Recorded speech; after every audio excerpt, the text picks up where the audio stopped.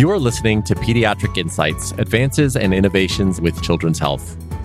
Imposter syndrome is a condition which causes an individual to doubt themselves and the significance of their achievements regardless of their experience. It can affect physicians and professionals at all levels, driving them to hold themselves to sometimes impossible standards. We have two experts here to discuss imposter syndrome today, and our first one is Dr. Preeti Sharma, pediatric pulmonologist at Children's Health, co-director of the Cystic Fibrosis Care Center at Children's Health and UT Southwestern, and associate professor of pediatrics at UT Southwestern. Our second guest is Dr. Shade Afolabi, pediatric pulmonologist at Children's Health and assistant professor at UT Southwestern. My name is Prakash Chandran, and Dr. Sharma and Dr. Afolabi, so good to have you both here today. Dr. Sharma, I would like to start with you. Can you just start with a high-level description around what imposter syndrome is? Of course. So imposter syndrome is this phenomenon or syndrome in which people who are high achieving often have this feeling or a psychological pattern where they doubt their skills and their talent, and they feel as though at some point they're going to be exposed as being a fraud, that they don't know as much as they thought they did, and that they don't do as well as they thought they could, and it blends to kind of everything that they do in their daily practice or in their daily job. Yeah, Dr. Afolabi, expand on that a little bit. I agree with that, and I feel that one important part of imposter syndrome is that it's a false sense or false belief oftentimes. So, Dr. Afolabi, you talked about it being a false belief. How common is imposter syndrome? And I'd also love for you to talk about some of the signs that you might be experiencing it. So imposter syndrome is extremely common, and everyone suffers from it at some point in time. But as far as signs, oftentimes it's anxiety, a feeling of discomfort, you're second-guessing yourself, those normal things that sometimes we feel when we're just considering, are we doing the right thing? But once it gets to a point where it turns into a cycle is when we sometimes consider it more of an imposter syndrome. But like I said before, these are things that everyone feels. These are things that everyone goes through all the time. So when you ask how frequently is it, it's ubiquitous. It's everyone, no matter how old you are, what stage in life you are, how much you've achieved. It's seen in everyone. And I read somewhere that there are people as preeminent as Sonia Sotomayor, who is a Supreme Court justice, and she also experiences this, and she's reported that she's experienced imposter syndrome in the past before as well. So it's everyone. It's all over the place. It's just when it gets to the point where you're having problems with actual functioning, that's when it's an issue. I think you made a great point that it happens to all of us. And particularly in healthcare, doubting yourself is sometimes important, right? Am I doing the right thing? That's a really important question to ask when caring for patients. But your other really valid point is that it's when those feelings really affect your performance and you can't make decisions any longer, or you feel paralyzed in your ability to make decisions that need to be made, where it's significantly more problematic. And Dr. Sharma, I do want to unpack how imposter syndrome can affect performance, but one of the things that I wanted to address is it might sometimes feel like a slippery slope. I'll give you an example. When I first became a podcast host, I had no radio or podcasting experience, and I had really serious imposter syndrome, especially being a physician or in medicine. I imagine that sometimes it's difficult because it isn't always clear whether it's a false sense of security versus actually there might be some truth to what you're feeling. Dr. Sharma, do you feel like there's any truth to what I just said? Absolutely. And that's so pervasive in medical training, right? It starts with, why am I a resident here? This is such a great program. Why did they hire me? And then as you get more comfortable in that role as a member of a care team, your role changes and there's a period of adjustment and your performance is affected by your self-doubt. And then even for those of us who are faculty or attending physicians and we lead teams of healthcare providers, there are always things that bring back that feeling of inadequacy, right? So it's almost like a flashback. Oh, this happened when I was a resident, and I didn't do very well at that. am I going to make it through this situation now? There's sort of the good feelings of doubt, which sounds strange to say, but sometimes doubting yourself is making sure you're doing the right thing for your patient. But when it becomes so frequent that you doubt yourself in every situation, that's when it really becomes challenging to do your job. And then there are always those periods of time where things come floating back to you, whether it was you took care of a patient as a resident with a similar pathology and you felt like you couldn't manage it then, and that comes rushing back to you, even though you're significantly better trained and you're prepared for it now. I agree. That's very true. That some ways doubting yourself is really healthy and really good, but there comes a point sometimes where you just can't function. And that's when it becomes a big issue and a big problem. And I think sometimes we call that imposter syndrome. Sometimes that's just plain anxiety. I'm not a psychiatrist. I'm not a psychologist. But I am someone who suffered from anxiety in the past. And honestly, it was anxiety. It wasn't necessarily imposter syndrome, though that's what I had interpreted it as at that point in time. I do think that we're lucky to have colleagues and to work in teams that work well together, because those are the teams that help support us when we are going through those times and help confirm that we're doing the right thing or question us if we're not. I think that we as pulmonologists in our particular division are very fortunate that we work with a stellar group of women and men that allow us to bounce these ideas off of and these questions off of in a very collegial, unthreatening way.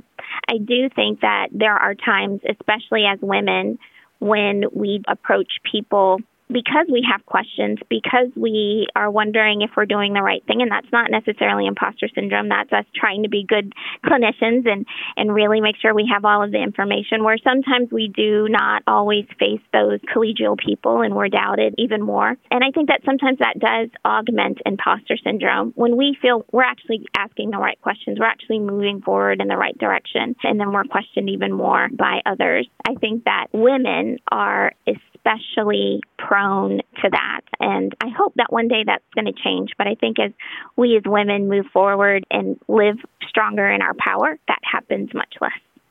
I think you made such a great point about the fine line between where feeling self-doubt and feeling like a fraud turns into anxiety, because I think the more frequently you're faced with sort of the microaggressions in the workplace or being made to feel inadequate or not having the support that you just described leads to the vicious cycle of more feelings of inadequacy, more questioning of oneself, and then that leads to anxiety and potentially depression and things that will then further change how you perform in your role.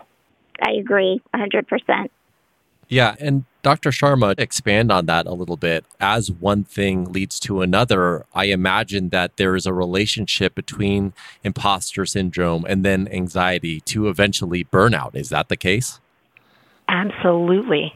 There's only so long you can spend questioning yourself, doubting yourself, not feeling supported, then traversing into that anxiety and depression before you just can't do your job anymore, and you feel so exhausted and so burnt out by just the day-to-day in your role. I also have to say that I think that a lot of burnout has less to do with our own inadequacies and more to do with we spend so much time doing things that by its nature makes us doubt that we're able to do our job. Peer-to-peers, certain requirements for things such as that. It makes us feel almost as if we're not able to do what we came here to do. We're not doing that patient contact and interaction. We're not interacting with our colleagues to better care for our patients, but we're doing a lot of the paperwork and the administrative work that can be a little disheartening for someone who that's not their primary job. And I think that can lead to burnout as well, where it builds a sense of anxiety and a sense of inadequacy and a sense of imposter syndrome. I'm so glad you brought that up, because it's exactly like as I finished saying those words, I was like, wait a minute, what about all the other day-to-day tasks that really are just so overwhelming in how challenging they are? Where do you fit them into the day of patient care, other things that have to happen? And how challenging are those tasks that we didn't train for. Exactly as you said, you go to medical school and you do a residency program and you do all this training to then argue over getting the appropriate care for your patient. It just spirals out of control so that you feel like, am I really doing the right thing for my patient? And I can't do this anymore. It's too much. So Dr. Afolabi, you both are bringing up amazing points, talking about when you're trying to do the right thing and advocate for your patient. How does one that is feeling imposter syndrome or just going through some of the emotional struggles that we're talking about, how does one even begin to start overcoming it? That's a great question, and in some ways so hard to answer and so easy to answer. I think it's as easy in some ways as knowing who you are and believing in yourself. Sometimes it's as hard as reaching out and seeking help.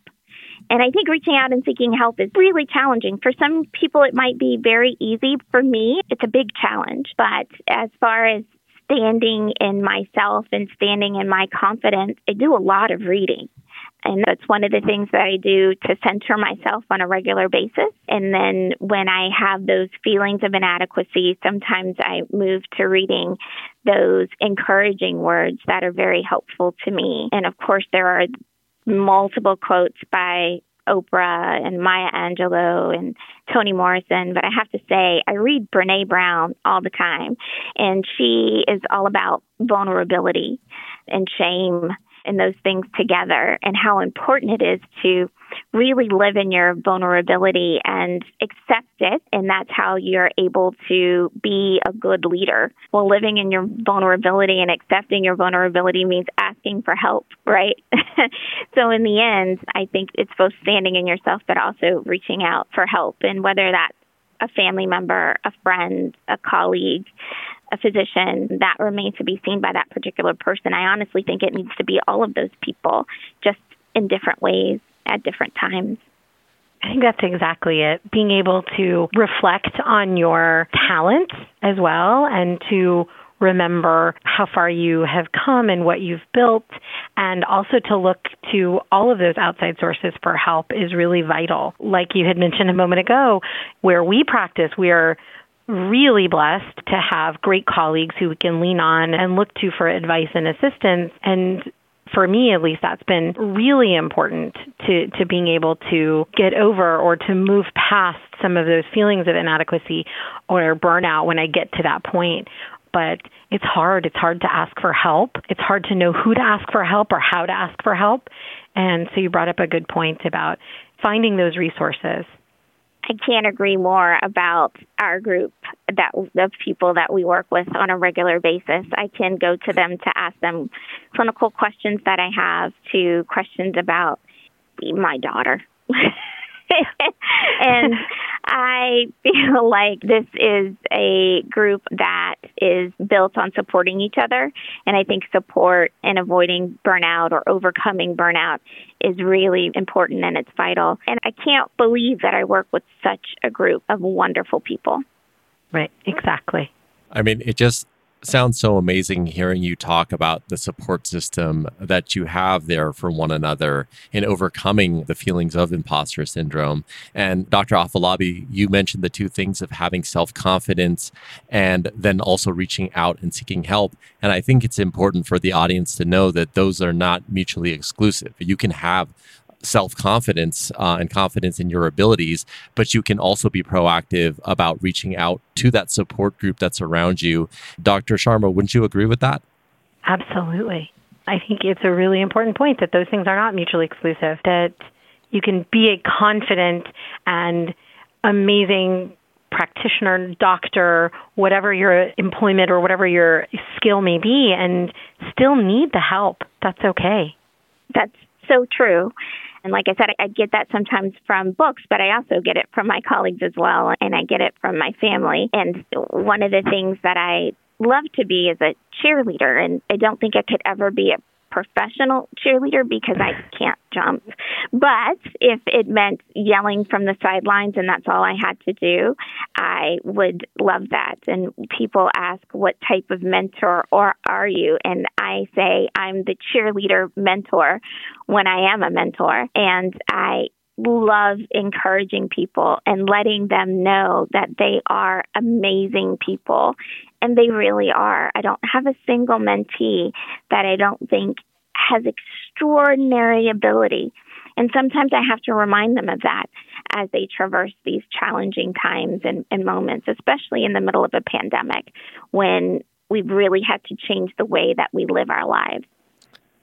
We have talked about how imposter syndrome can affect performance. And I think that calling out some of the ways that happens is important because there may be people listening to this that don't even realize that the imposter syndrome is affecting them. So, Dr. Sharma, are you able to highlight some ways that imposter syndrome might affect performance?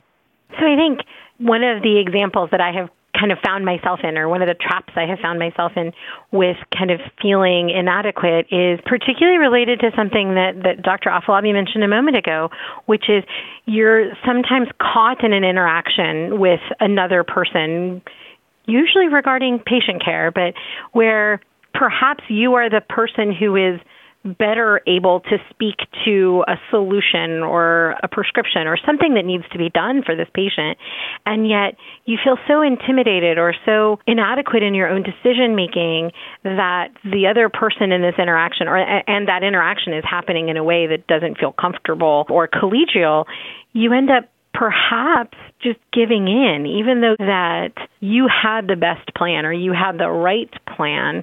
You struggle to put that out there because you feel as though you don't have the right, you don't have the training, you don't have the ability to make that suggestion. I feel like for those people who are caught in this cycle of feeling inadequate and feeling like a fraud, that restricts not only how they take care of their patients, but also how they offer themselves up or volunteer for other opportunities. They may say, well, there's an opportunity to be a part of a research project, but I'm probably not good enough for that. So it restricts their forward movement in their career. It impacts patient care and how they feel about the patient care they're delivering. And it impacts how they interact with their peers, with their colleagues, where they may not feel as though they have the ability or the right to stand up for something they believe in. So, Dr. Afolabi, you've probably come across people that have suffered from imposter syndrome quite a bit. You may have even suffered from some yourself, especially earlier on in your career. Out of everything that you've learned, if there's one piece of advice that you could leave our listeners with, what might that be? So I suffer from imposter syndrome all the time. I have doubts my ability. But in the end, I trust my ability to think through these challenging events and times and to seek the help that I need. And I think the vulnerability and humility to ask for help is really the biggest key to me to being able to really stand in myself and in my abilities. And I'm not seeking affirmation when I ask for that particular help. I'm seeking guidance and kindness, I think, in some ways, because sometimes it's hard to be kind to yourself. And I think a degree of imposter syndrome is that we're not always kind to ourselves. And Dr. Sharma, what about you? Are there any final words of advice or things that you've learned about overcoming imposter syndrome that you'd like to leave with our audience? I think that Dr. Afolabi took all the words out of my mouth. She said it perfectly, which is, I think we've all suffered from it and continue to do so. And that's a normal part of doing our jobs. But it's how do you be kind to yourself, as she said, and seek the resources that you need to stay healthy and to continue forward and be the leader of a team of medical professionals the best way you can and take the best care of your patients as you can. Well, Dr. Sharma and Dr. Afolabi, really great conversation today. Thank you both so much for your time. Thank you. Thanks. And thank you to the audience for listening to Pediatric Insights, Advances and Innovations with Children's Health. You can head to children's.com for more information.